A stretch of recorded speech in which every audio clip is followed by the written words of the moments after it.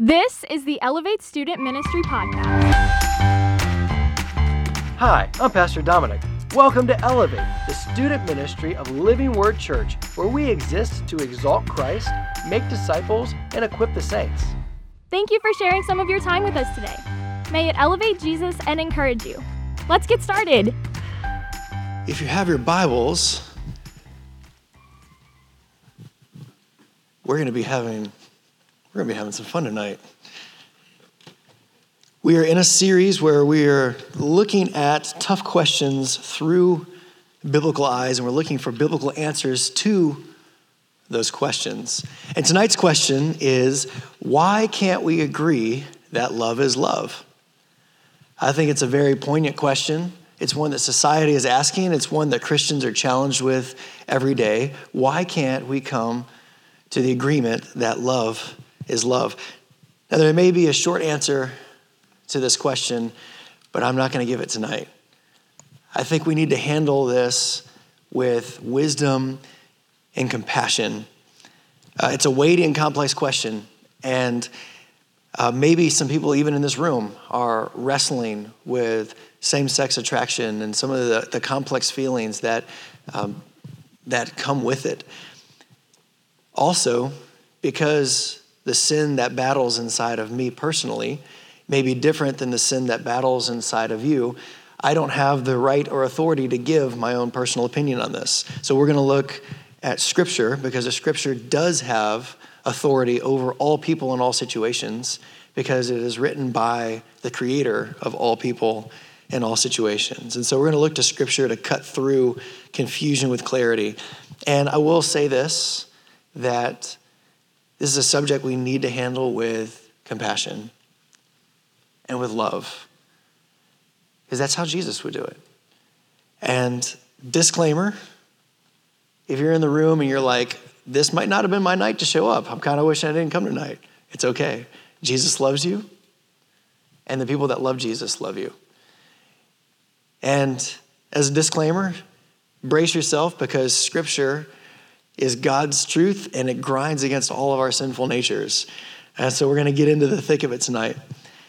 So, is love love? Now, when society puts this on bumper stickers and paints it across murals on walls and stuff like that, they are communicating that love between anyone is equally valid, equally beautiful, and equally right. But they're not talking about just any kind of love. They're talking about a very specific kind of love, a romantic and sexual love. And so this phrase, whenever you boil it down, they're ultimately saying that any love should be allowed, people should be allowed to date, have sex with, marry whoever they want to. That's what the expression love is trying to communicate. And the greatest expression of this kind of love is sex. Now, after all, love is really good, right? Shouldn't more love in the world be a good thing? How could love ever be wrong? Well, maybe let's start with society's definition of love itself. If you were to Google the words define love and hit enter, this is what would come up. It would say that love is an intense feeling of deep affection. And I'm pretty sure that every movie and song and everything else lines up with that definition that we see, that love is an intense feeling of deep affection. This is the cultural definition of love. But if this is the definition of love, dealing with the question, why can't we agree that love is love, then a Christian is going to have two issues with that phrase, if this is the definition. First of all, it's used to give validation to relationships within the LGBTQ plus community. And they're using this phrase, love is love, as a validation that those relationships are good. And the idea of love is saying that love is the highest moral good. It is right because it's love. And love is this wonderful, great thing, maybe even arguing a God-given thing. So it should be celebrated, these deep and intense feelings. It also, this slogan implies that love is the most important kind of loving relationship that someone can have. And like I said earlier, and its greatest expression is sex. But it's only one kind of love that people can experience. There's love for parents. There's love for children. There's love between brothers and sisters. There's love for friends. There's a lot of different kinds of love that are powerfully displayed in the world. And if we kind of strip the motto down to what it's communicating, ultimately it's meaning that you should get to have sex with whoever you want if it can be defined as love. So here's the first problem that a Christian has with the phrase love is love, is that it makes each individual the judge of what love is. Because who determines if their relationship, these deep feelings of intense emotion, who determines if their relationship is love? The individual does. So if love is always morally good, and it's the individual that decides if it's love, then the individual becomes the judge of what is good. Did y'all follow that? Do you see the danger in that? Every individual gets to have their own unique standard of what is morally good. So to claim it's love because I say it's love, therefore it's good because I say it's good, is to accept that there is no moral standard higher than an individual desires. The individual becomes the judge of what is good. So here's where we have a yank the e-brake, screech to a screaming halt on the highway of why we would struggle with the phrase love is love if the individual is the one determining what love is. Turn in your Bibles to Jeremiah chapter 17. Jeremiah chapter 17, we're going to start in verse 5. Thus says the Lord. What he's going to do is he's going to compare two different kinds of people. Thus says the Lord, cursed is the man who trusts in man and makes flesh his strength, who turns away from the Lord. He's like a shrub in the desert and shall not see any good come. He shall dwell in the parched places of the wilderness in an uninhabited salt land. So someone who trusts in flesh, who trusts in people, who trusts in human reason is going to find themselves very dry and not being able to withstand hard times. Now, what's the comparison? Verse 7. Blessed is the man who trusts in the Lord, whose trust is in the Lord. He is like a tree planted by water that sends out its roots by the stream and does not fear when heat comes, for its leaves remain green and is not anxious in the year of drought, for it does not cease to bear fruit. So someone trusts in the Lord is blessed, and they have a source to draw on that never runs dry. Let's come to verse 9. So we're comparing these two outcomes. Why wouldn't we always trust the Lord? If the outcome is so good, why wouldn't we always trust God? What would drive us to trust in our flesh? And this is why we as Christians can't agree that an individual should get to decide what love is. Verse 9, the heart is deceitful above all things. Proverbs 21:2 says, every way of a man is right in his own eyes, but the Lord weighs the heart. Wait. My heart is deceitful? It's trying to deceive me? Wait, why is my heart trying to sabotage me? Well, let's keep going. And it's desperately sick. It's incurable. It's totally wicked. It is hopelessly unable to be morally upright. So the world just needs more love, right? Not if it's love that's poisoned by a corrupt human heart. The third phrase of this, who can understand this corrupt human heart? Who can understand it? It's irrational. It doesn't function according to what is logical. The human heart is deceitful above all things, desperately wicked. Who can understand it? So there's two truths that we can walk away with this from. First, Christians must not base what we ought to do by what we feel like doing, because our heart's deceitful. That is an anti-Christian mentality to just chase our feelings. Galatians 5:16-17 says, walk by the Spirit and you'll not gratify the desires of the flesh. For the desires of the flesh, our heart, are against the Spirit. And the desires of the Spirit are against the flesh. These are opposed to each other.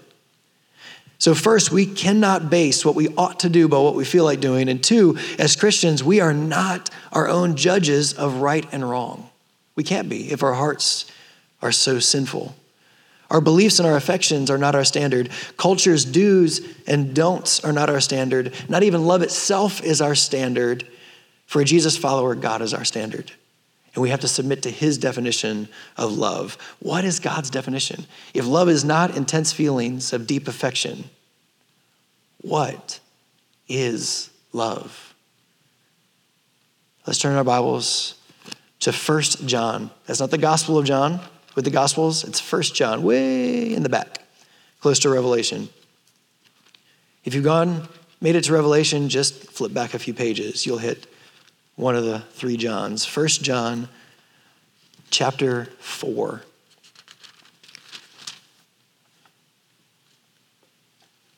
We're going to begin in verse 7, and we're going to work our way through a handful of verses. Beloved, let us love one another. Oh man, everyone can get behind that, right? Let's grab that phrase, let's put it on a pretty scenic picture, crank up the Instagram filter, and post it because everyone can get behind that phrase. We should love one another, right? But let's keep going. For love is from God. Why should we love one another? Because it's from God. But this changes everything. Love has a place of origin. It has a source. It comes from somewhere, and it's not man. It's not people. It's not humanity. It doesn't come from the human heart. It comes from God.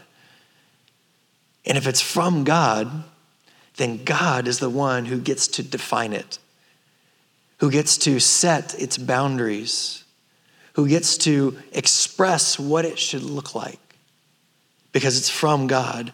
And whoever loves has been born of God and knows God. And third, love is a dead indicator of who has God living in them. It's like a big blinking neon sign. You see, a lot of people can act lovingly, but it's God and a Christian that displays true, unconditional, untainted love. Verse 8, anyone who does not love does not know God. So the opposite is true. If someone is not displaying love's attributes, then we know that God isn't living in them. But keep going. Here we go. Here's God's definition. And it's one of the most important, mysterious, and clear statements in the Bible. God is love. Now, it doesn't mean that we worship love, but we worship a God who all of his goodnesses, his moral attributes, his affections, and his character can be summed up into one word: love. So we've just taken the word love and we've elevated it from feelings, and we've taken it all the way up as high as it can go to say that love itself is the moral quality of God. Culture doesn't get to define God's character whenever they want to, so that they can define it according to their sinful hearts. Love is not love. God is love. Then, John reminds us what God's love expressed looks like. Verse 9 through 10. In this, the love of God was made manifest among us. How did God show his character, his qualities, and all his goodnesses? That God sent his only Son into the world that we might live through him. In this is love. Not that we loved God, but that he loved us and sent his Son to be the propitiation, the atonement for our sins. This is how God expressed love. This is how God manifested his character. This is what real love looks like. And John is using it to teach us how we should love, display God's attributes and character to one another. And notice, true love is not expressed in sex. It's expressed in sacrifice. You want to find a dividing line? That's a clear one. Love, when it's expressed, gets close to the person who is loved.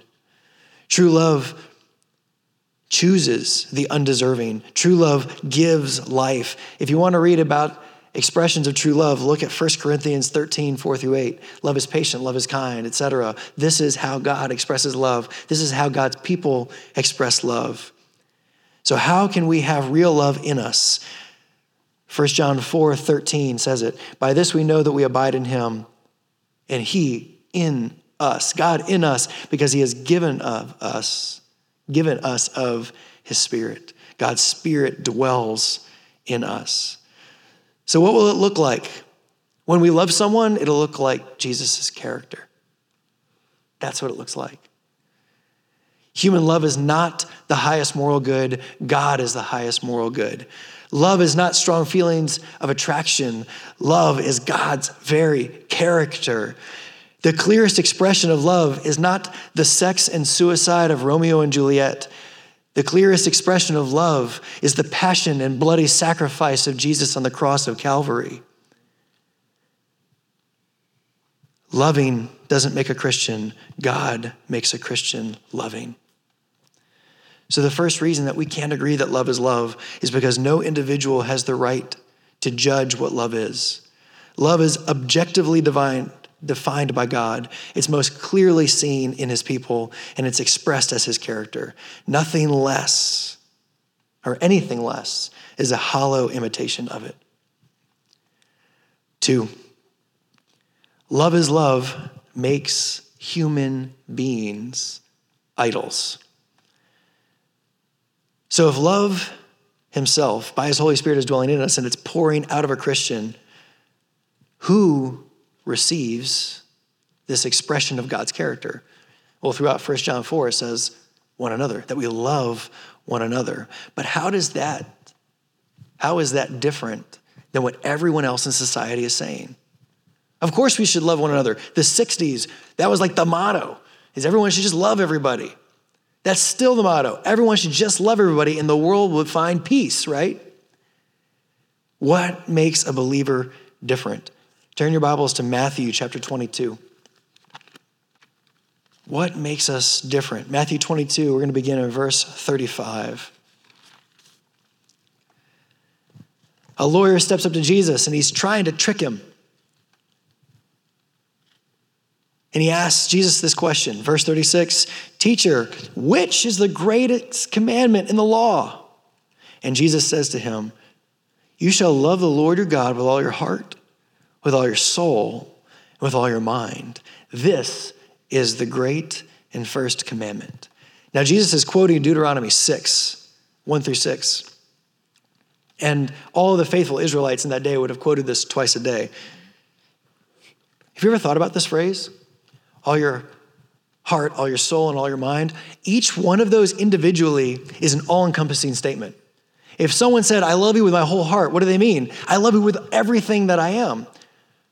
If someone says, "I love you with my whole soul," what do they mean? I love you with everything I am, with everything in my mind. It's everything I am. It's a triplicate. It's to the third power. It is all-encompassing of a believer. That there is no love in reserve for anything or anyone else but God himself. God isn't just added to a list. I love this person, this person, this person, this person, and I love God. The first commandment that Jesus affirms is that all of our human love, every ounce of it with nothing in reserve, is for God alone. And here's the reason that we can't agree that love is love. All a Christian's love, devotion, and honor is to him, is to Christ. Whoever receives our love becomes our God. God is jealous of our love. Our love being given to anyone or anything else is idolatry.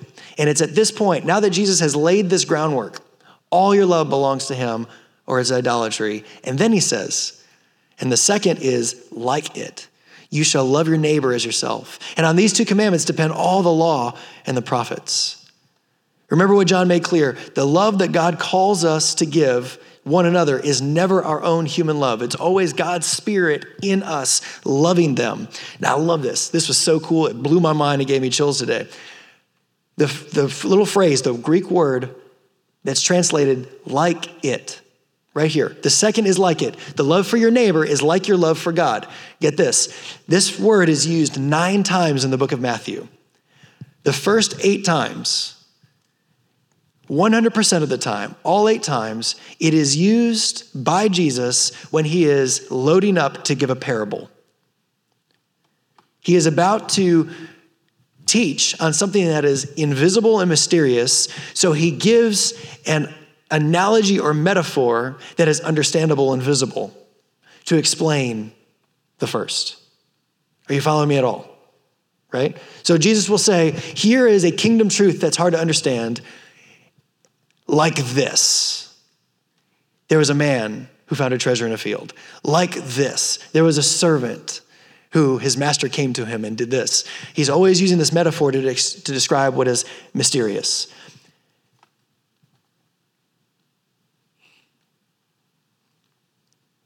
The visible love that Christians pour out on others is merely an illustration of their devotion and love for God. When we're loving other people, God's love through us for them, it is not our human love. We have given it all to the Lord. But we are illustrating how we love him by how we love people. Let me give you an illustration of how I'm illustrating. Many times in the NFL, your above average field goal kickers were not originally football players. Do y'all know this? Most of the field goal kickers are not amazing at tackling or throwing the football. Most of them were pulled out of soccer because this trait that they have that makes them really good at kicking 40, 50-yard field goals was because they are an outstanding soccer player. Our love for people is an overflow, a side effect, an illustration of our heart, soul, and mind's total devotion to the God that we serve. Are you following me? And the second is like the first. A supreme love for Christ is our focus. We give him all of our fickle human love and worship. And he, through his Spirit dwelling in us, loves others through us in a way that reflects his character. That's profound. I like what one theologian says when he says, the most loving thing that we can do for others is to love God more than we love them. For if we love God most, we will love others best. So what becomes as a result of taking our love that only God is worthy of and putting it somewhere else? Turn your Bibles to Romans chapter 1.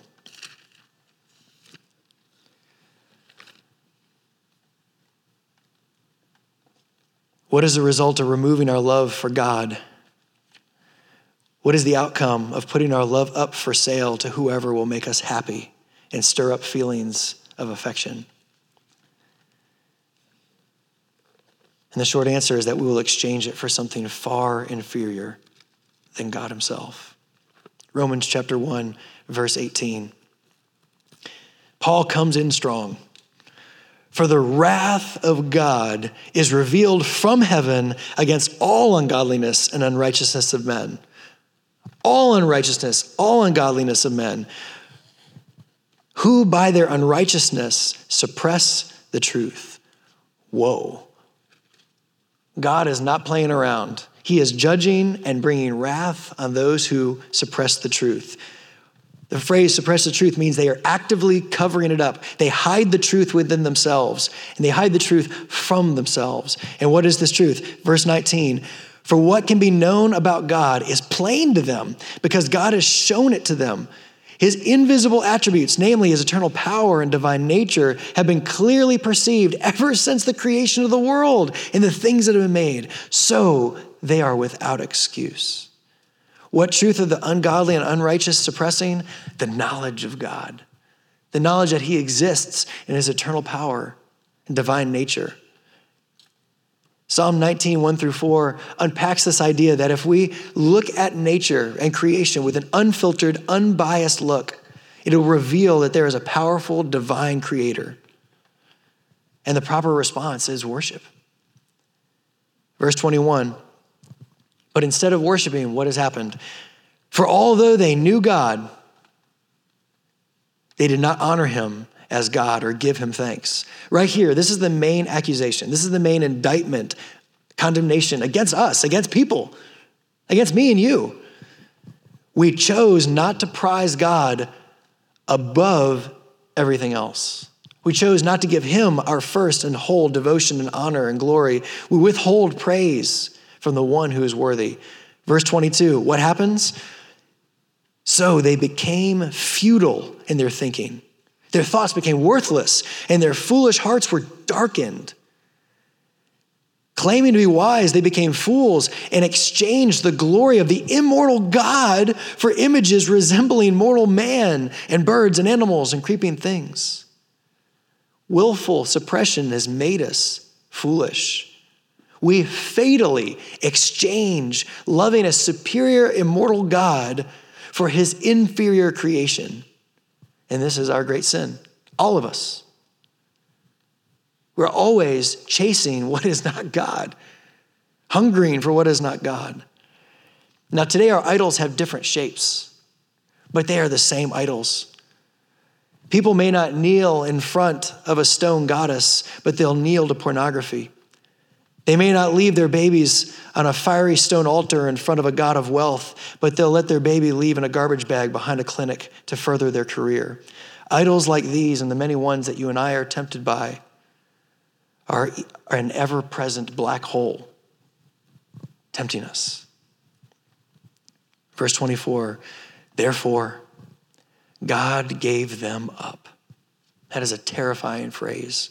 God gave them up in the lusts of their hearts to impurity, to the dishonoring of their bodies among themselves, because they exchanged the truth about God for a lie and worshiped and served the creature rather than the Creator, who is blessed forever. Amen. Now, the word here, lusts, is not just sexual.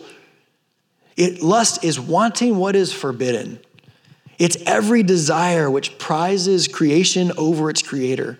3 times it says that they exchanged, and 3 times it says that God gave them up to exactly what they want. That's terrifying. That is, God is completely abandoning the unrighteous to what they want, completely abandoning them to the consequences of what they want. And it's the first string of judgment in their lives. Now, Paul gives us one example of the kind of sin that will infect a society which has suppressed the truth and exchanged their worship. Verse 26, for this reason, God gave them up to dishonorable passions. For their women exchanged natural relations for those that are contrary to nature. And the men likewise gave up natural relations with women and were consumed with passion for one another, men committing shameless acts with men and receiving in themselves the due penalty for their error. Consumed with passions, notice the participants are experiencing real, powerful feelings. Maybe it's kind of similar to the feelings that culture uses to define love. Paul describes homosexuality as an example of idolatry. And right here, just as a side note, the word that you see here, men, for men, is signifying the biological gender, not the age. So any arguments that this is talking about pedophilia or talking about sexual abuse, although that is sin, it's not what Paul is talking about here. It is very clearly talking about homosexuality. But that's just his first example. All sexual sin is prizing creation, prizing self over the Creator. Why did he stop and talk about that one? It's because it's serious. You can listen or you can turn if you want. We're going to come right back to Romans, so keep your finger there if you turn with me. And go to Genesis chapter 2. In Genesis chapter 1, God made mankind in his own image and after his likeness. He created them, and he created the male, and he created them female. And then in verse 28 of chapter 1, it says, God blessed them. And then in chapter 2, it's almost like the story zooms in to the creation, and it's beautiful. Chapter 2, verse 22. Let's start in verse 21. So the Lord caused a deep sleep to fall upon the man, and while he slept, took one of his ribs and closed up its place with flesh. And the rib that the Lord God had taken from the man, he made into a woman and brought her to the man. And then the man said, This at last is bone of my bones and flesh of my flesh. She shall be called a woman because she was taken out of man. How beautiful. Of all the creation, he recognizes something like him. He knows that nothing else will fulfill the desire in his heart that God put in him. But God made him a partner like himself for a mutual fulfilling of each other. Verse 24, therefore a man shall leave his father and mother and hold fast to his wife, and they shall become one flesh. And the man and his wife were both naked and were not ashamed. God fashioned men and women differently on purpose. And in marriage, they are spiritually and sexually submitted to his design and his order. And right here, this part in Genesis 2 is what Jesus brings out in Matthew 19 when he defines the correct relationship between men and women, the correct romantic and sexual relationship.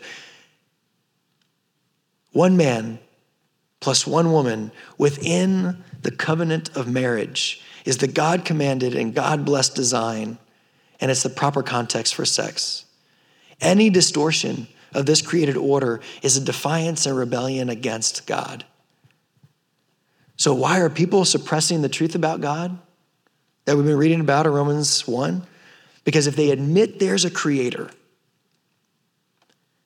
they would have to admit that there is an objective moral standard and an intentional design that their heart's desires don't line up with. They want to do what they want to do, and they want to lust for who they want to lust for. So in their sin, they ignore creation's cries and suppress the truth. But Paul isn't just accusing those in sexual sin as rebelling against God and against his authority. No, he intends to get all of us into the spotlight. All of us are in the hot seat. Let's keep going. Romans 1, verse 28. It says, and since they, talking about sinful man, did not see fit to acknowledge God, God gave them up to a debased mind to do what ought not to be done. They were filled with all manner of unrighteousness. Let's see if we peg any of us in here. Evil, covetousness, and malice. They were full of envy, murder, strife, deceit, and maliciousness. They're gossips, slanderers, haters of God, insolent, haughty, boastful, inventors of evil, disobedient to parents, foolish, faithless, heartless, ruthless. Though they know God's righteous decree that those who practice such things deserve to die, they not only do them, but they give approval to those who practice them. We are all sinners. And we all have desires to make idols for ourselves. John Calvin famously said, the human heart is an idol factory. We are quickly creating something to worship apart from God. And yet God is demanding total allegiance. Our hearts, our minds, our bodies, and yes, our sexuality all have to come into submission beneath our Creator, our King, his authority and his design. So a Christian can't agree that love is love because it prizes a sexual relationship over a God who is worthy of all our love, and it defies his authority. For believers, all the love expressed to others is an illustration of their supreme love for God. So having brought up the very real reality that all of us create idols, and all of us are sinful, not excluding homosexuality, but including it. We have to stop looking at others and start looking at ourselves and come to the very real conclusion that we are in trouble.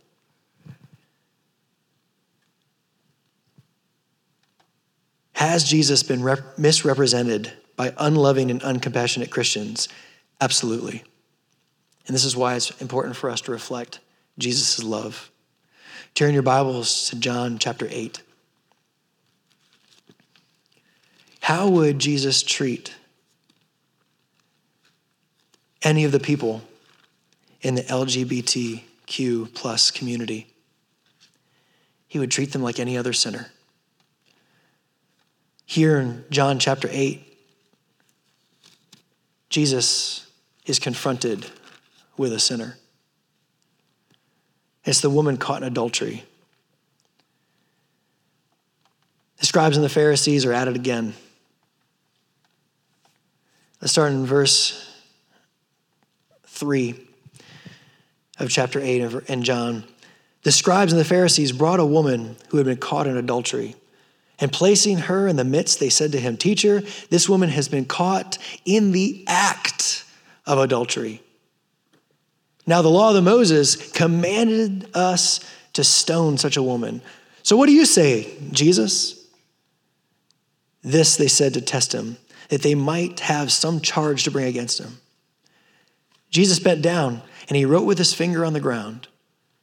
I have no idea what he wrote, but it would be fun to speculate.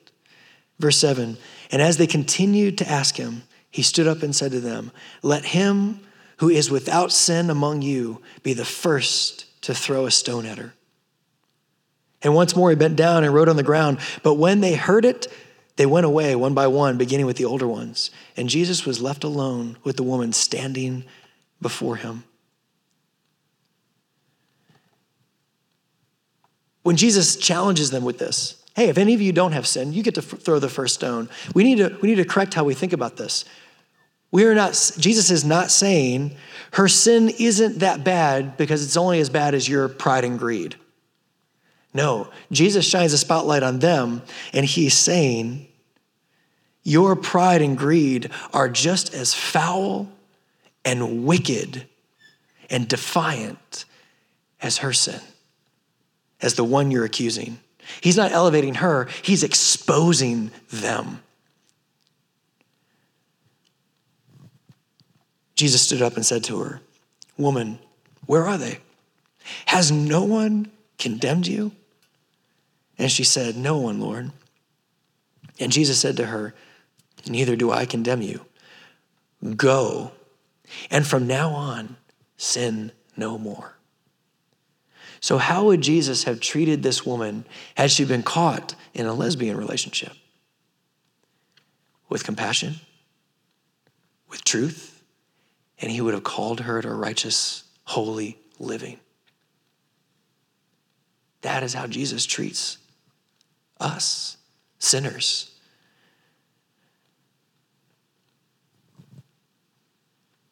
Jesus said that he's a doctor and he came for the sick. Who's the sick? All of us. Jesus doesn't play softball with sin. In fact, it's quite the opposite. In Matthew chapter 5, Jesus says, people are telling you that it's a sin to commit adultery, but I'm telling you, it's way worse than that. If you just look at someone lustfully, you've committed adultery in your heart, and God is going to hold you accountable for it. If your eye causes you to sin, if your eye is causing you to look lustfully at someone, gouge it out and throw it away, because it's better to enter heaven with one eye than it is to enter it with sin and stand before God. Jesus doesn't let any of us off the hook. No sin is not dealt with justly by God.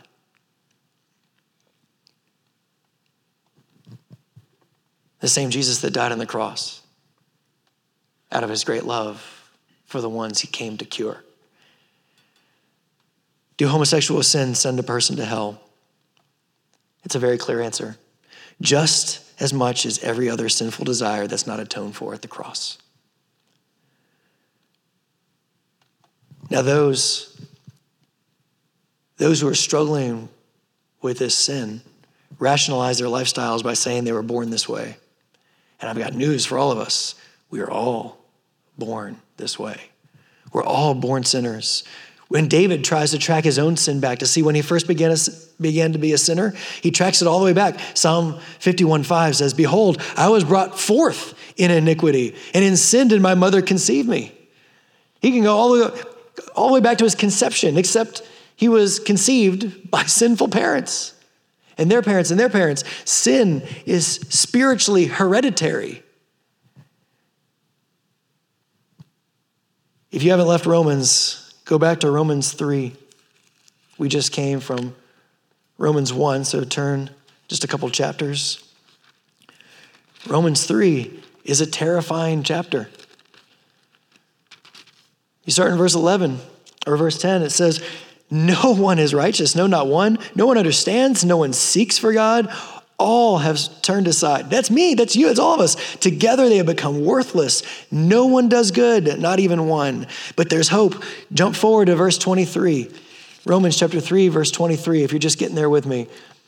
All have sinned and fall short of the glory of God and are justified by his grace as a gift through the redemption that is in Christ Jesus, whom God put forward as a propitiation, as an atonement by his blood to be received by faith. Out of his great love, Jesus came to redeem sinners. We can't put the spotlight on anyone except ourselves because we stand before God needing grace desperately.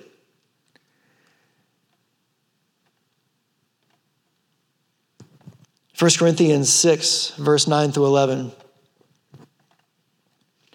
Or do you not know that the unrighteous will not inherit the kingdom of God? Do not be deceived. Neither will the sexually immoral, idolaters, adulterers, men who practice homosexuality, thieves, greedy, drunkards, revilers, swindlers. They won't inherit the kingdom of God. The first three are sexual sins. This gets us in trouble. Sex is an idol. God's design for marriage and sex is perverted and disregarded in Paul's day just as much as it is today.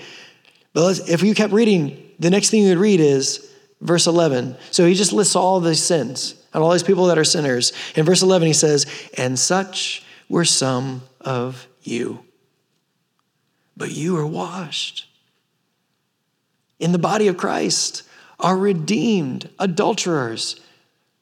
In the body of Christ are redeemed thieves and addicts. In the body of Christ are redeemed homosexuals. In the body of Christ are redeemed sinners destined for hell by the grace of God, saved through Christ and his expression of love for us. But you were washed, you were sanctified, you were justified in the name of the Lord Jesus Christ and by the Spirit of our God. God calls us out. But I'll let you know something. He calls us out to war. You've seen that the river current, if you're a Christian, you've seen that the river current that you used to enjoy, that used to flow with easily, is the very one that's headed for hell. And it violently opposes the one who saved you and the one who loves you most. And you have begun as a Christian to turn into the current, to push back against the flow of everything you used to love and stand for. And when you go against the flow, you discover quickly that there's three forces opposing you. This is coming from Ephesians chapter 2. I'm trying to stay close to Scripture tonight because it's our authority. Ephesians chapter 2 lists three forces that are slamming into you when you decide to start going against the flow. Ephesians chapter 2, verse 1 says, and you were, before Christ, you were dead in trespasses and sin in which you were once walked, following the course of, number one, this world, and following number two, the prince of the power of the air, the spirit that is now in work in the sons of disobedience. So you're turning against the current of the world. You're turning against the current of Satan himself. Verse 3, among whom we all once lived in the, number 3, passions of our flesh, carrying out the desires of the body and the mind, and were by nature children of wrath. So we're going against the current of the world, of the devil, and against our very own sinful human hearts.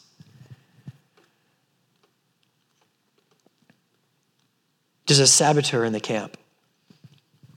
And the traitor is wearing the mask of innocence every time we pass a mirror. The wolf in sheep's clothing is in our skin. Our sinful hearts are working from the inside, while the world and the devil are working from the outside. How do we put sin to death?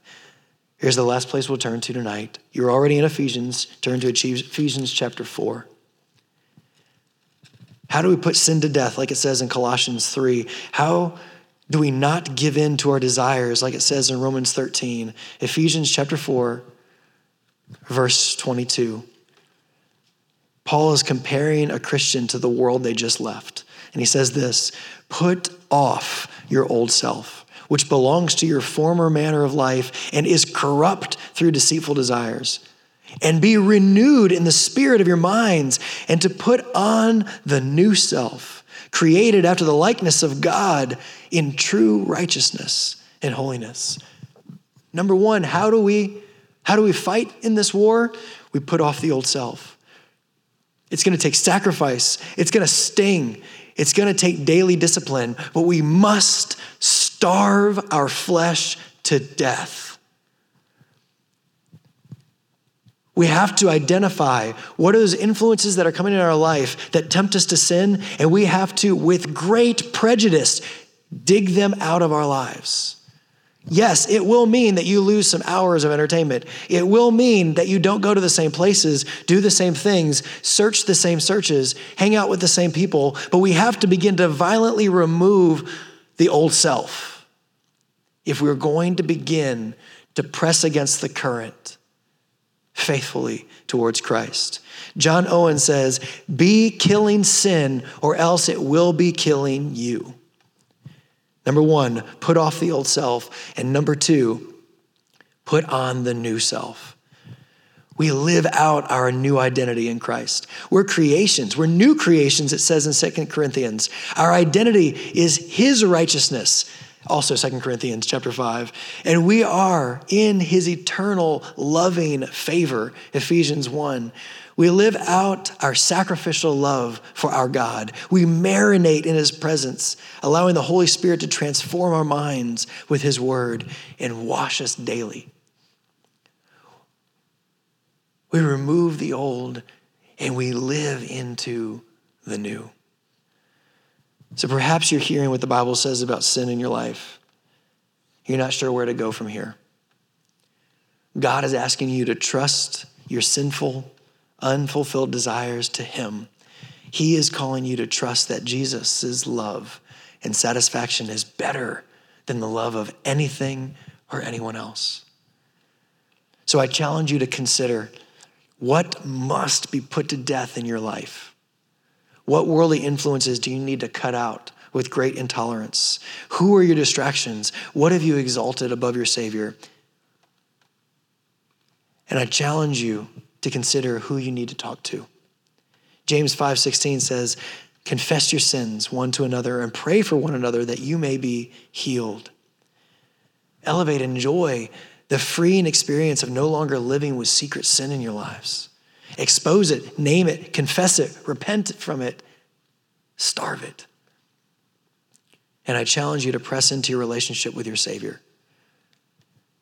Choose a deep, supreme love for him and know his grace, know his love, know his commands, know his freedom. John Newton, once a slave trader who came to Christ and fought the very industry that he used to live in, once said, though sin wars, it shall not reign.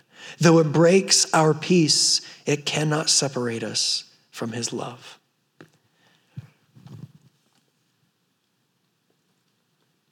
Heavenly Father,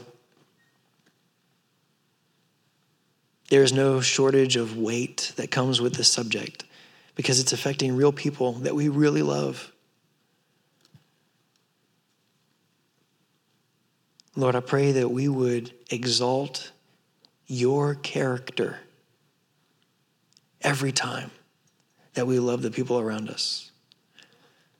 I pray that we would deal compassionately with those that are trapped and slaves to sin. I pray that we would speak truthfully, that we would be one blind beggar showing another blind beggar where to find bread. And I pray that we would look inside of ourselves, that you would challenge us to make you the king on the throne of our affections. And everything else would fall away so that we would love others best. And so that we would give you all the praise and honor and glory you deserve. We love you, Father. In Jesus' name, amen. Thanks for listening, and a special thanks to all of you who have subscribed, shared episodes, and left reviews. If you would like to learn more about Elevate, you can visit us at iloveelevate.com and follow us on Facebook and Instagram. Thank you for everything you do that brings faith, hope, and love to the world around you. Now go, follow Jesus.